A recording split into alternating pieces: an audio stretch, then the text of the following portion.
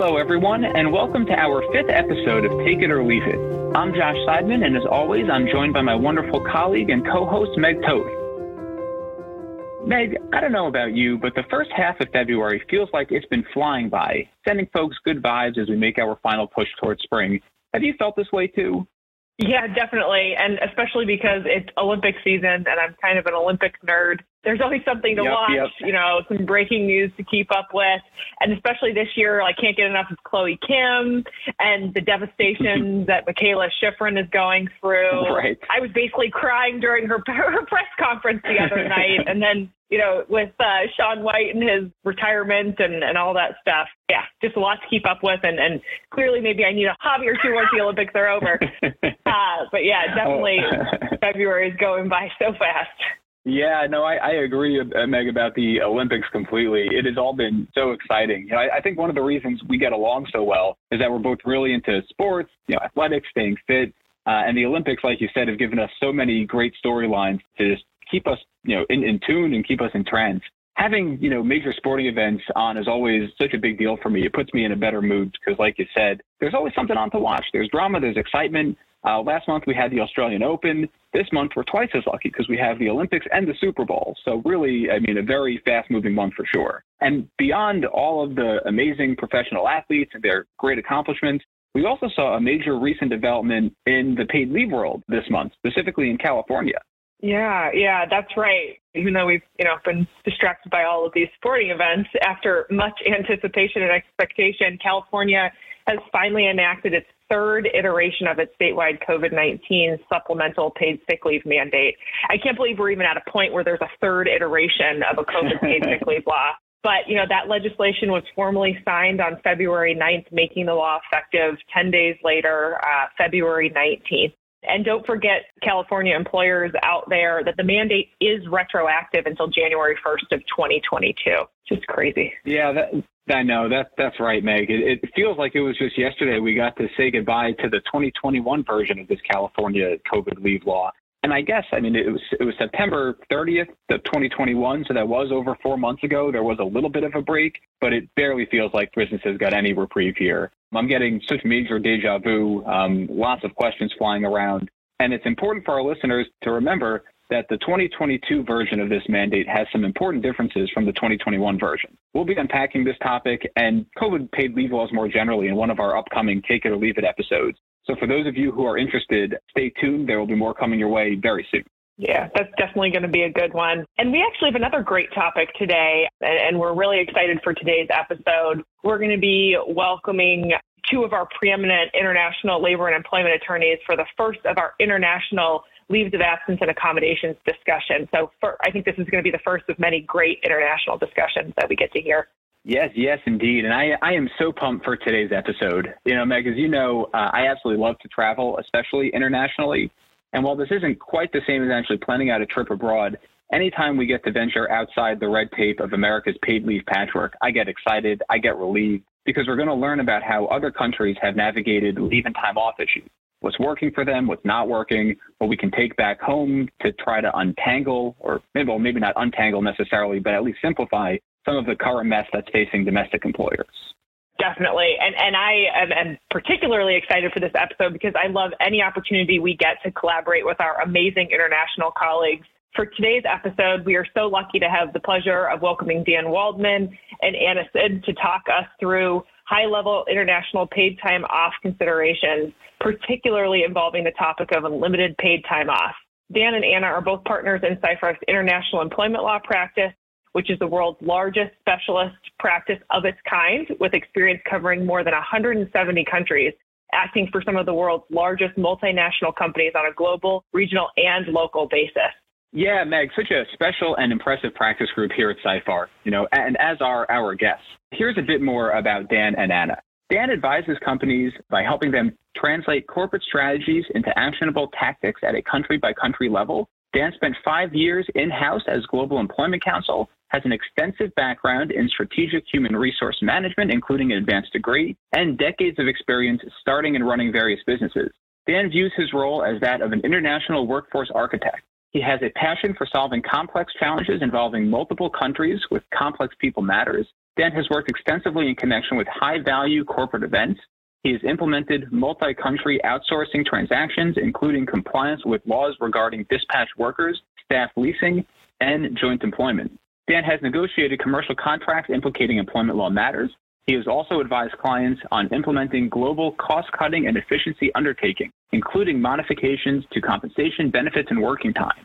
In addition, he has managed harmonization of global portfolio of employment documents, e.g. handbooks and policies. Ana has extensive experience advising national and international corporations on a wide range of international employment legal matters with a special focus in Europe, the Middle East, Africa, and Latin America. Spanish qualified, Ana has extensive experience working across borders for complex multinational clients. She has a particular focus on company restructuring and collective redundancies, employment terminations, modification of employment terms and conditions, policies and employee benefits, labor implications and company takeovers and spinoffs, and senior management relationships. Dan, Ana, welcome to you both. Thank you so much for joining us today. Thank you so much for having us, Josh and Meg. Yeah, thank you. Super happy to be here. I'm actually a #1 fan of your podcast. I think you're doing an amazing job by helping navigate all this set of rules in a very easy to understand way. So thrilled to be here and also super happy to work with my colleague Dan on this. Thank you so much. It's always great to hear that. We actually have fans. we got a fan. We got one at least. You've got two. You've got two. Don't leave me out of this. It's all great. Well, it's great to have you. And after that very impressive recitation of your resumes, I'm just astounded and even more excited. So we wanted to kick this off sort of asking you about maybe if you have a favorite country or region outside of the U.S. in terms of international employment law counseling, or maybe just a country or two that you find yourself counseling in the most. Well, for me, it's an obvious one. I'm a Spanish myself, Spanish qualified. So let's say Spain is like my comfort zone. I feel very comfortable working in my country. So whenever there's an international project that has a Spanish component, I'm really happy to jump in and advise on my country. But other than this obvious one, I would say that Latin America, all the regions like from Mexico down, I feel really comfortable advising them. Our friends there are just amazing, and the ongoing relationships that I have with them, with our colleagues in Latin America countries are really good. So I particularly enjoy that region for obvious reasons. I guess culturally, language makes it easy for me as well. So that's kind of my main preference. But other than that, any country in the world has a challenge, and it's really interesting to work in different locations as well. That's awesome. How about you, Dan? Well, that's a great question. And I'll tell you this, I think the countries and areas that are most interesting to me are probably the novel ones when something new has come up. So be it space. We've had space questions come up about what about employment law in space. We've had questions about Antarctica, which is complicated, definitely beyond the scope of this podcast today. So when these novel questions jump up, man, I love it. I just love it. Yeah, that is, fantastic to both of you. I know it's a story for a different day, Ana, but I actually met my wife in Spain. So Spain has sort of a special place in my heart. Get into that on a different podcast episode. And Dan, I'm a huge space nerd. I'm just like, is there a low Earth orbit set of international employment laws or something out there? I never even thought about that. I would love to pick your brain at a different time too about all the questions you're getting about space. That is fascinating. Another question for you two, in terms of countries or regions, that you sort of see are head and shoulders more complicated from an employment law perspective than others. Everyone knows here in the U.S., California kind of sets the table as being the most complicated, the most unique from an employment law perspective. Is there an international California that you guys have seen based on your practices?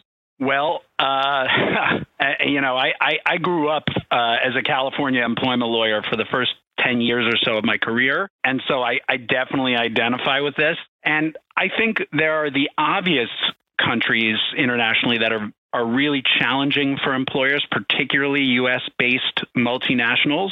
And of course, France comes to mind always. And the reason is the processes are complicated, and there are so many different governmental and other social organizations with skin in the game regarding employment that there can often be surprises as you're managing employment law issues in France. It's not always very predictable.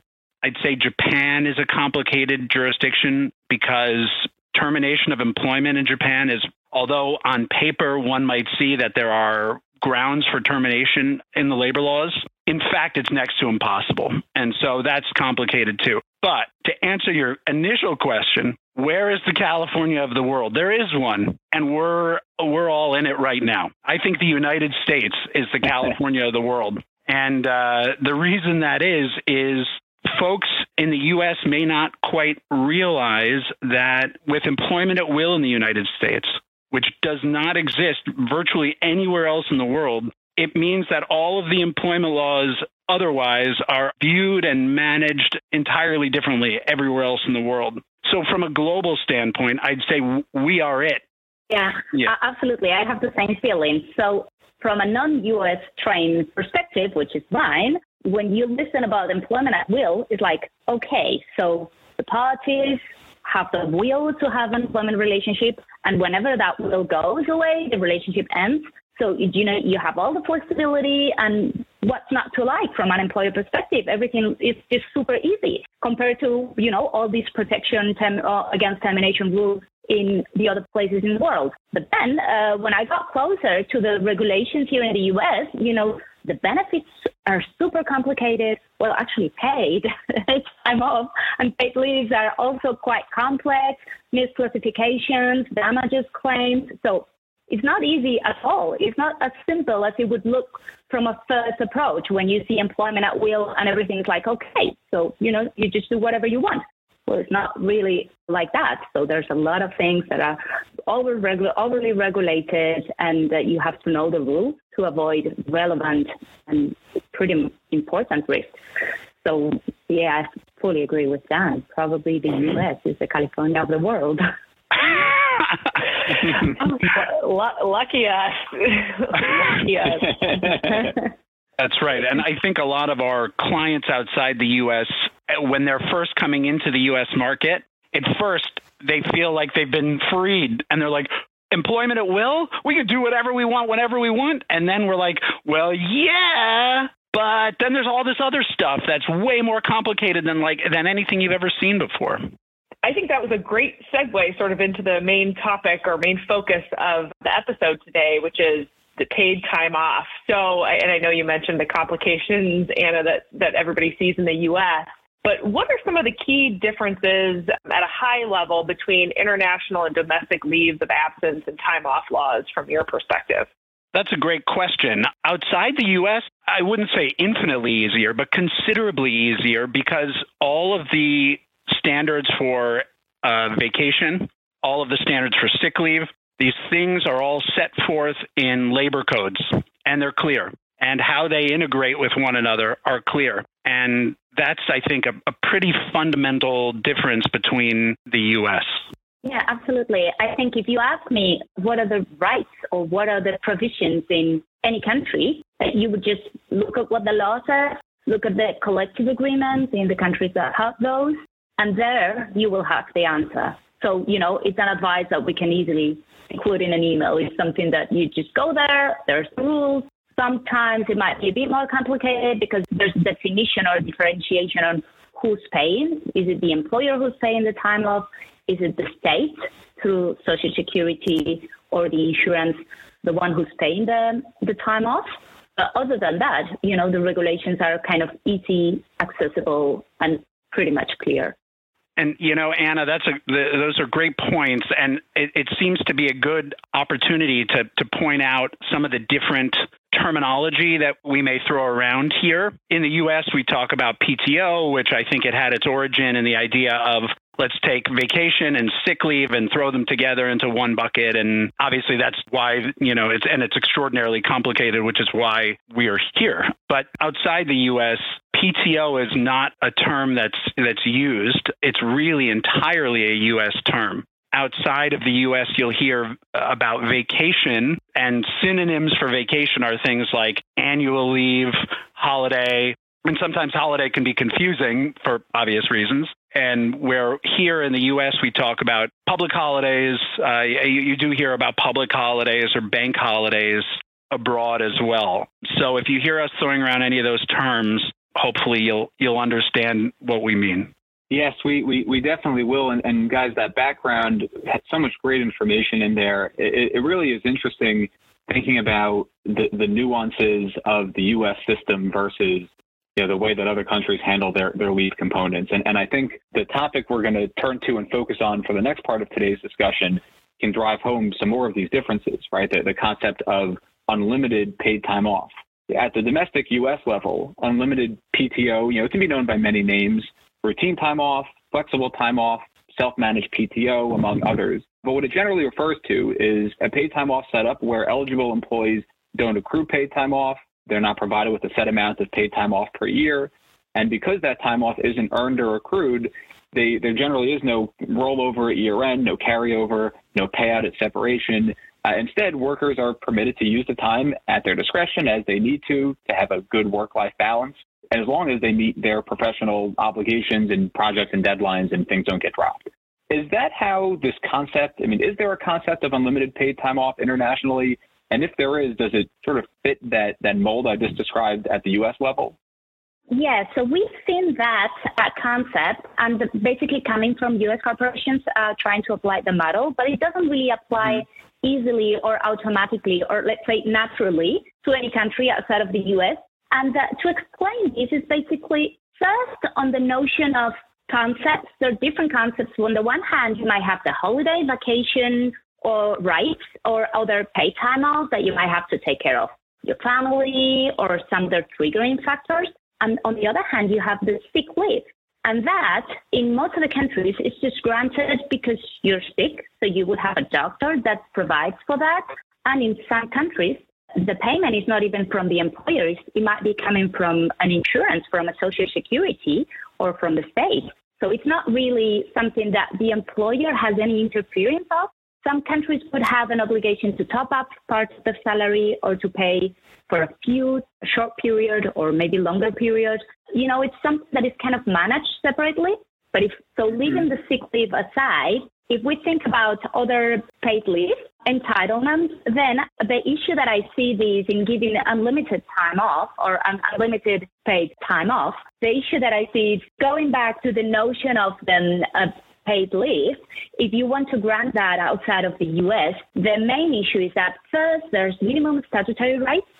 And second, there will be some triggering factors that give the employee right to take some time off. So even if you say, just take whatever leave you want, that might not be applicable in many countries because the employer will have not only the obligation to provide the time off that is granted by the regulation, by the law, statute, collective agreement, but also it might have an active obligation to make sure that the employees take the time off. They might have to send reminders or to set up the holiday to make sure the employees book for the time off from a health and safety perspective.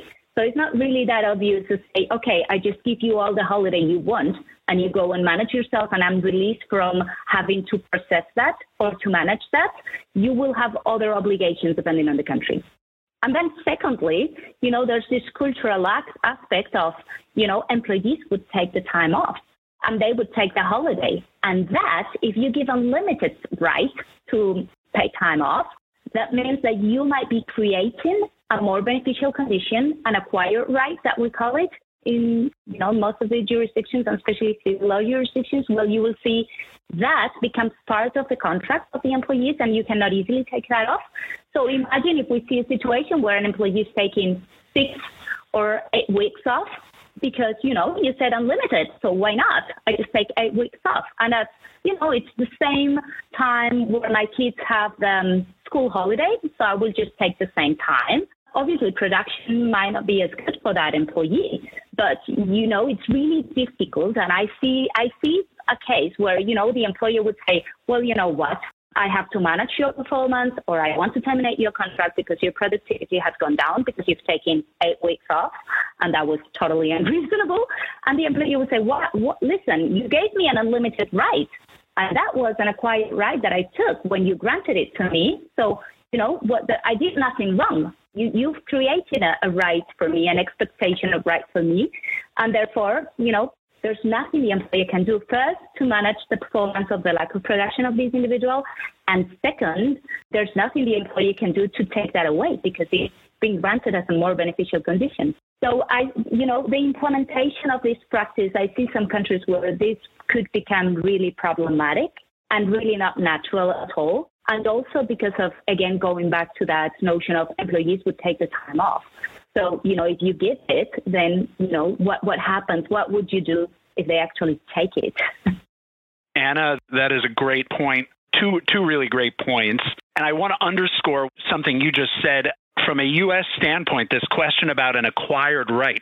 Well, what do we mean by that? In the U.S., we tend to look at at-will employees as sort of their terms are generally changeable by the employer at any time with or without cause, notice, or reason, subject to some limitations about takeaways for compensation. But outside the United States, that's not the case. There's sort of an understanding that the employment relationship is based on this sanctity of contract principle.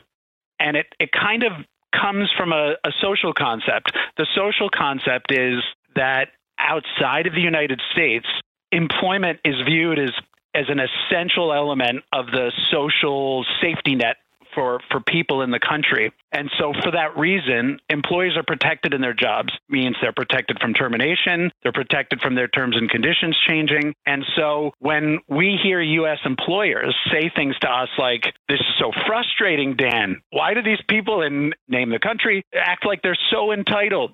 And my answer to them is they act like they're entitled because they are entitled. It is a really important cultural difference from the U.S. Once somebody is employed, once they've passed whatever the statutory probationary periods are in most countries of the world, they have now a legal right to that employment at the terms you've given them without those terms being reduced. So that point Ana made about, well, if somebody's taken 8 weeks per year on an unlimited PTO policy, and then you say to them in year 3 or 4, this is a really busy year. Really, we need you in the office. Like, you can't take half of July and all of August off again. We really need you here. I think as Ana and I discuss this issue, we think that we could picture courts in some countries saying, no, the employee has now obtained a new contractual right to all of that leave and then some.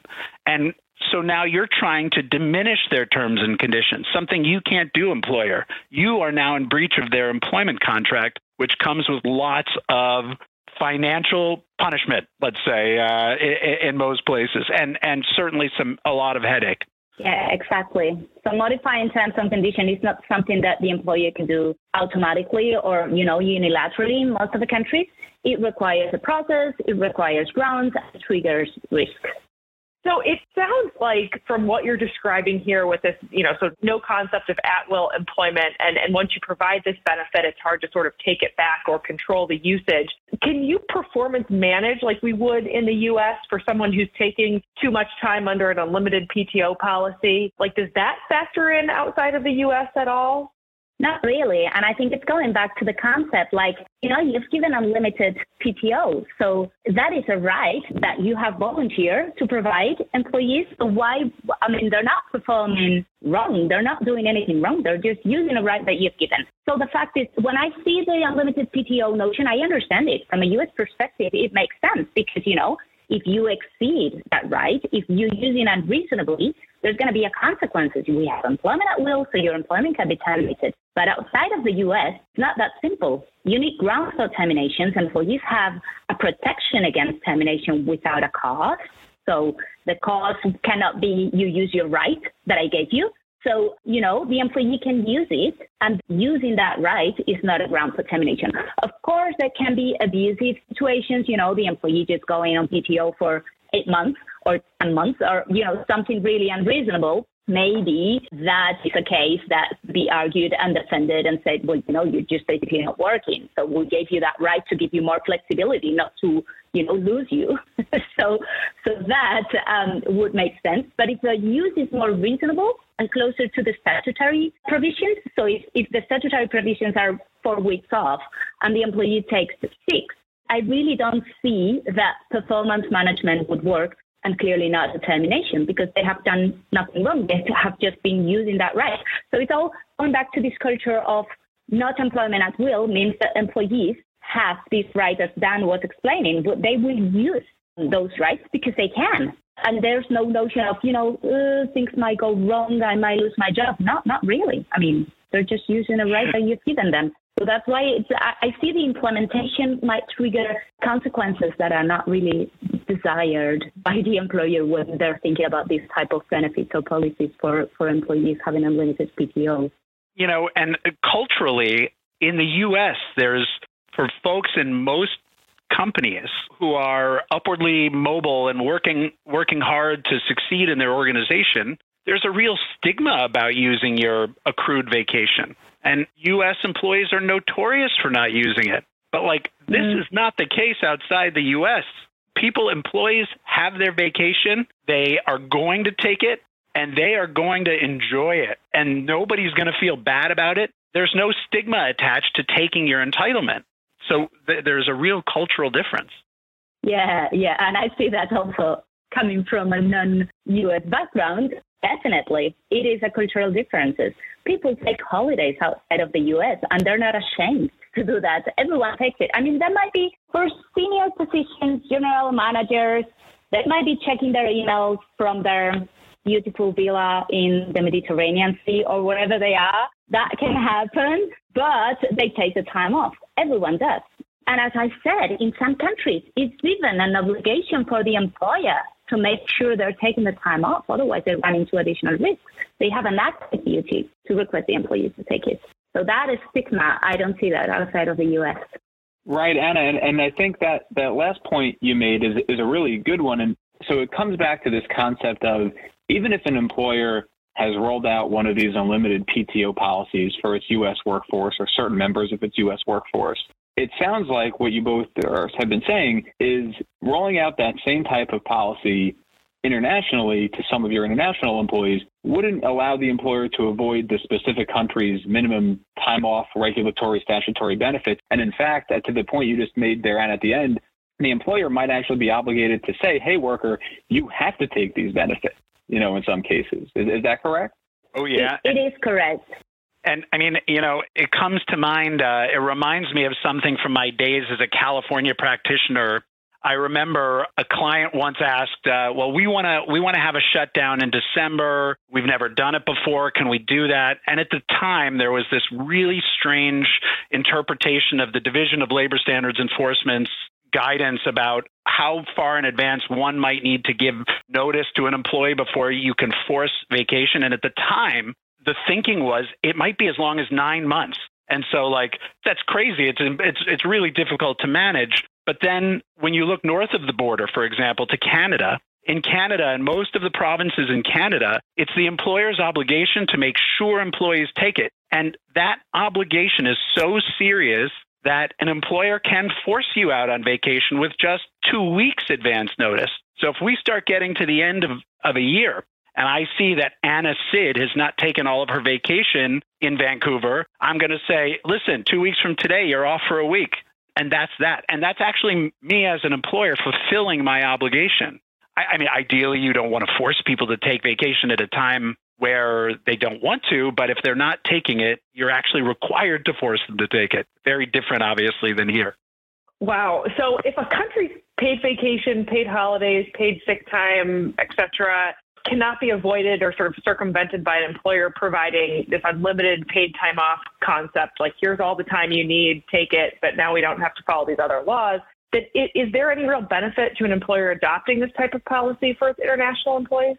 I'm sure Anna will also have thoughts about this, but I'd say the only benefit is for employers who really are keen to make their administrative lives more difficult. Because unless you're looking to make your life more difficult, it'll become very difficult to administer because in each country, you'll be tracking all of these statutory requirements, as Josh underscored a moment ago about annual leave, vacation, sick leave, and these other entitlements. And then once those are all exhausted, only then would this notion of unlimited PTO even matter. It wouldn't even enter anyone's consciousness until then.